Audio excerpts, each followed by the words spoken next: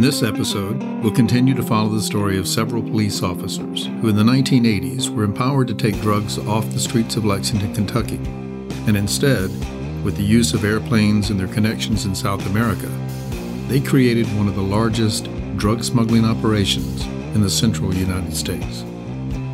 It is the story of narcotics officer turned drug smuggling pilot Drew Thornton, his co-conspirators Bradley Bryant, Henry Vance, and others in their operation known locally as the Company. Stay tuned for the second episode of Fly By Night.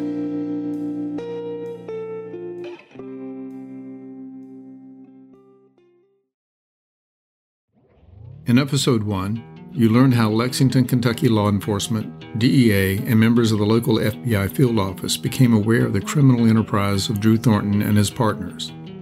Thornton, a former Lexington Narcotics Squad officer and pilot, had seemed to be living a charmed life until he was tripped up by his own greed and his thirst for adventure, and by the actions of others.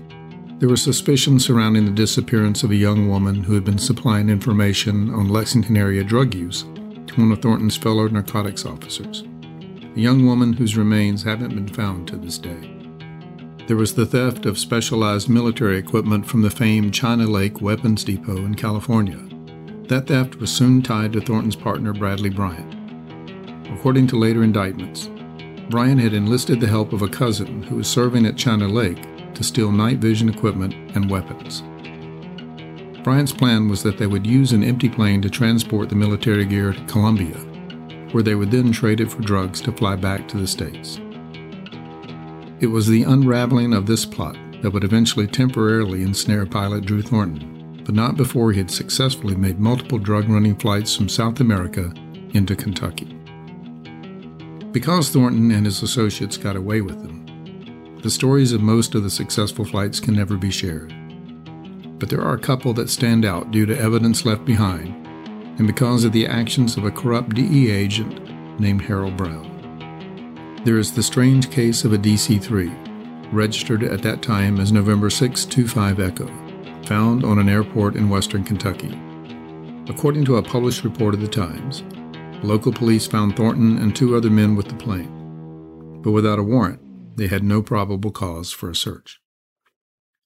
Though it was strongly suspicioned by police that the plane had been used by Thornton to bring in a large cargo of pot, DEA agent Harold Brown's unusual actions beginning several days earlier, and again on that night, diverted the attention of legitimate law enforcement, and that allowed Thornton and his crew to get away untouched. Everything seemed to go Thornton's way that night, including failed surveillance as they left the airport and made their way onto the Bluegrass Parkway and other highways. Thornton and his partners were able to elude a car that was tailing them, and there were odd phone calls from Brown that seemed to indicate the plane had been spotted elsewhere. By the time a search warrant was executed and the plane searched, the cargo area of the DC-3 had been doused with a motor oil additive known as STP, empty cans of which littered the interior, and no incriminating evidence was to be found. At the time, the DC-3 was registered to Air Transport Systems, a Delaware-based company apparently owned by Thornton. It would be re-registered as November 999 Alpha Tango, and years later would once again become November 625 Echo before disappearing from the FAA registry forever in August of 2013. DEA agent Harold Brown's actions and relationships were causing great concern with his co-workers and bosses in the agency. According to a former Lexington area detective who provided information on Brown and others in an unrecorded background interview, Brown was considered the center point of information on drug smuggling in Kentucky, but often refused to share any useful information with other members of law enforcement agencies. Retired FBI agent Jim Huggins recalls hearing about Harold Brown's alleged role in providing cover for Thornton's operations.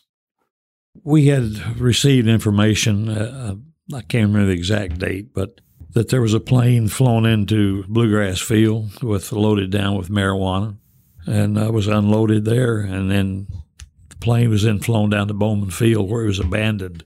We received confirmation of that. At the time, it was reported, I think, in the newspaper about this mysterious plane, but not much else. But later we learned from a very good source of information who was present at the time the plane was unloaded that told the whole story, what happened there. And supposedly the head of the DEA in Louisville, a guy by the name of Harold Brown, was knowledgeable of this and was supposedly providing protection for the guys in Louisville when they abandoned the plane.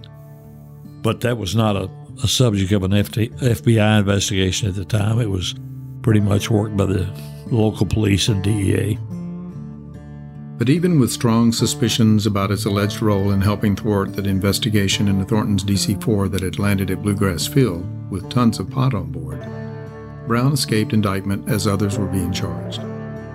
Eventually, Brown left the DEA not long before he would become vested in his retirement plan, a fact that others found highly suspicious. And that included the DEA agent who replaced Brown as head of the Kentucky operations. Kelly Snyder began his career in federal law enforcement by applying to the Secret Service. But when it became obvious he would have to wait a long time to be assigned a training slot, he decided to take a position with the U.S. Customs Agency, where he had his first experience in pursuing narcotics smugglers. It was then an easy transfer over to the newly renamed DEA in 1974, which up until then had been called the Bureau of Narcotics and Dangerous Drugs. Snyder would have a 21-year career with DEA until his retirement in 1995. My name is Jerry Kelly Snyder, and I was the resident agent in charge from 1982 to 1984 in Louisville, Kentucky, and I was the agent responsible for the entire state of Kentucky and portions of southern Indiana. Yeah, it was shortly after I had transferred to Kentucky, I started receiving information immediately from the agents and administrative staff in the Louisville office that the former resident agent in charge, whose name was Harold Brown, literally resigned from his position. I believe it was 6 months before his retirement. Now, that's a very odd thing for anyone to do because you're giving up, literally hundreds of thousands of dollars, depending on how long, you plan on living. But I asked a little bit more in depth as to what was going on. And the irony to this is that when I transferred to Kentucky as the new agent in charge, DEA management in Washington, D.C. did not provide me with any information about Harold Brown. They just said I was replacing an agent in charge that had left the office. And once I got there, I was a little bit curious as to why a guy would leave 6 months before his retirement. Just a few years later, in March of 1984, Harold Brown's body was discovered in his Louisville apartment. His death ruled as suicide. And though local cops and the DEA were relieved that the story of a DEA agent working the other side was over, then DEA agent Snyder recalls that there were those who found the circumstances of Brown's death suspicious. Well, yeah, it was, and I'm not exactly sure when that happened, but I think it was about a year and a half after, maybe even close to 2 years after I had transferred to Louisville. I got word from someone, I believe it was Dale Lichty, to be honest, that Harold Brown was found deceased in his apartment in Louisville, and that it was a self-inflicted gunshot wound. And when it was told to me, it just didn't make any sense. And the reason I'm saying that is Harold was the kind of guy that didn't seem to be intimidated by anything. And this is not my personal information. It's more just on what was told to me over the years as to what kind of a person he was. And then he had a certain arrogance and ego, no one found anything about me. And so I'm not really sure, what is going on, but he just seemed like the kind of guy that couldn't be, the type of person that would commit suicide. So there was a speculation that, the gun was in his hand, but then that he was being forced to, shoot himself, just because of there's many ways to kill someone and make it look like a suicide. And that, as long as I can remember, that has been the attitude of a lot of police officers. And then, of course, Jim Malone and Cliff Best both thought that he was murdered, and it had something to do with Drew Thornton. And then how everything was going sort of south on Drew Thornton's life and his smuggling activities, and that this was the end result of just a lot of co-conspirators wanting to move Harold Brown out of the way just on the chance that he might turn the corner and become an informant or something. When Thornton, Bradley Bryant, and others in their team needed large-scale suppliers to fill the cargo hold of their planes, Bryant turned to the Chagra brothers, Jimmy Chagra of Las Vegas and attorney Lee Chagra of El Paso. Bryant's earlier work for an organized crime-connected businessman with offices in Philadelphia and New York had led Bryant to Las Vegas, and there he connected with Jimmy Chagra. Theirs was a criminal partnership that made it possible for the Lexington-based smuggling operation to grow their business. But it would later spell the end of Bryant's partnership with Drew Thornton, when Thornton feared the high-profile Chagra brothers would bring too much attention to their operation. Jim Huggins remembers the role of the Chagra brothers in splintering the Thornton-Bryant connection. Yeah, at one point when Bradley Bryant was in Las Vegas, he started meeting up with some pretty high-level drug smugglers, supposedly Jimmy Chagra and others. And at that time, Andrew Thornton was getting a little nervous. He thought, hey, this is a little bit out of our league. I don't think we should be messing with these folks. We ought to keep our own operation. So he and Bradley had a falling out over that, and at that point, they pretty much went their different ways. Thornton's fears of the fallout of working with the Chagras proved valid, starting with the mob-style killing of Lee Chagra in his law office in El Paso in 1978. And less than a year later, on March 29, 1979, on the day a trial of Jimmy Chagra was to begin, the presiding judge in Chagra's case, Judge John Wood, was assassinated in his driveway in San Antonio, Texas.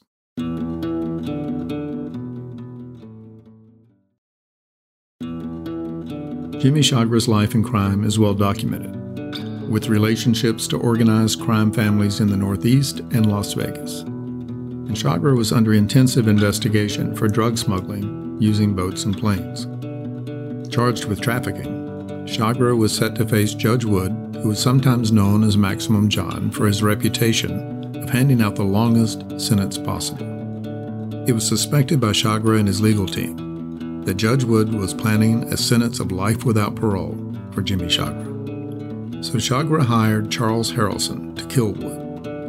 Harrelson, father of actor Woody Harrelson, was eventually arrested, convicted, and sentenced to 2 life terms for the murder. Incarcerated at the Florence Supermax prison, Harrelson died of a heart attack in March of 2007. Jimmy Chagra was acquitted of the murder of Judge Wood, but was sentenced on other charges and eventually admitted his role in the conspiracy in hopes of getting his wife released from prison for her role in the assassination. But his admission of his guilt wasn't enough to free his wife. She died in prison, and Chagra was released for health reasons in 2003. Living under the name James Madrid, Jimmy Chagra died in 2008. As FBI agent Huggins mentioned earlier, the attention that his partner Bradley Bryant's connections brought to the organization finally became too much for Drew Thornton.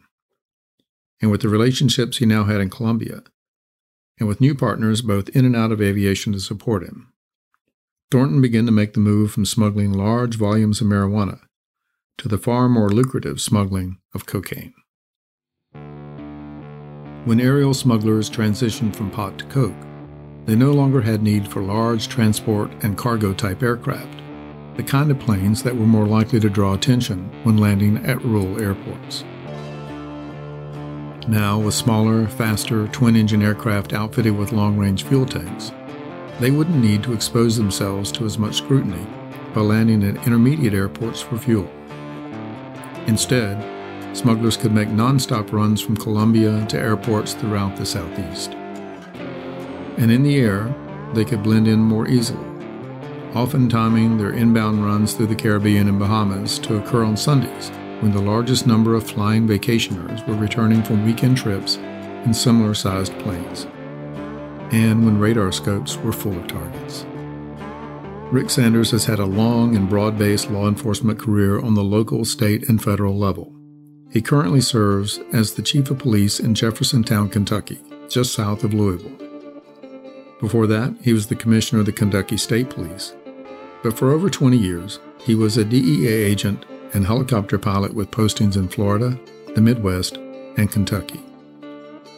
While in Florida in the late 80s and early 90s, Sanders had a first-hand look at the results of the often dangerous flying of drug-smuggling pilots like Drew Thornton. Yeah, the first thing that comes to mind is we used to do 30-day TDYs in the Bahamas. I was flying a Bell 412, which is basically a twin-engine Huey for the government. And we would work with the Bahamian police trying to stop smuggling activity in the islands. And I remember my first flight out over the Caribbean, I saw several airplanes submerged in water that had been unsuccessful bringing loads back into the country. In particular, there was an island in the Caribbean there, right off the coast of Nassau, and I can't remember the name of the island, but Carlos later had used that, bought that, and maybe even built the strip. I don't know, but he had the reputation of being that cowboy flying loads into the Caribbean. But I can remember seeing airplanes, that had run off the runway or missed the strip or whatever, spread out throughout the Caribbean. Though Thornton ran some of the same routes from Colombia to the southeast, unlike the pilots of the crashed and abandoned plane Sanders saw, his luck wouldn't run out until that night when he was over Knoxville. By then, Thornton was flying smaller, faster twins. No longer needing larger planes the size of a DC-4 Skymaster and large ground operations to offload and transport huge bales of pod in trucks, Thornton could bring in a few hundred pounds of cocaine in the back of a Cessna Titan twin and easily move it in the trunk of a nondescript sedan. Just another small plane landing at another airport with luggage being loaded into a car destined to join tens of thousands of other cars on the highways of Georgia, Tennessee, and Kentucky. Thornton built new partnerships to help him fly coke into the Southeast and Kentucky. And according to law enforcement and media reports of the time, one of his most important partners was Burt Gordon, who worked closely with infamous cocaine importer Carlos Lehder. Burt Gordon, one of those shadowy characters that surface when researching major drug smuggling operations, has been described as either one of the key players in supporting the Medellin cartel and Lehder's operations out of Norman's Cay, an island in the Bahamas, or alternately as a small-time player who exaggerated his importance. We'll have more on Burt Gordon and the aerial smuggling operations of Carlos Lehder in a future episode. Coming up in Episode 3, you'll hear of those whose contacts with Thornton's smuggling business led to their disappearance or their deaths. You'll hear of Melanie Flint, once an aspiring performer from Lexington who is said to have been a possible informant, working with officers who served on the city's first narcotics squad. And you'll hear the tragic case of a prosecutor in Florida who opened his front door to find an assassin.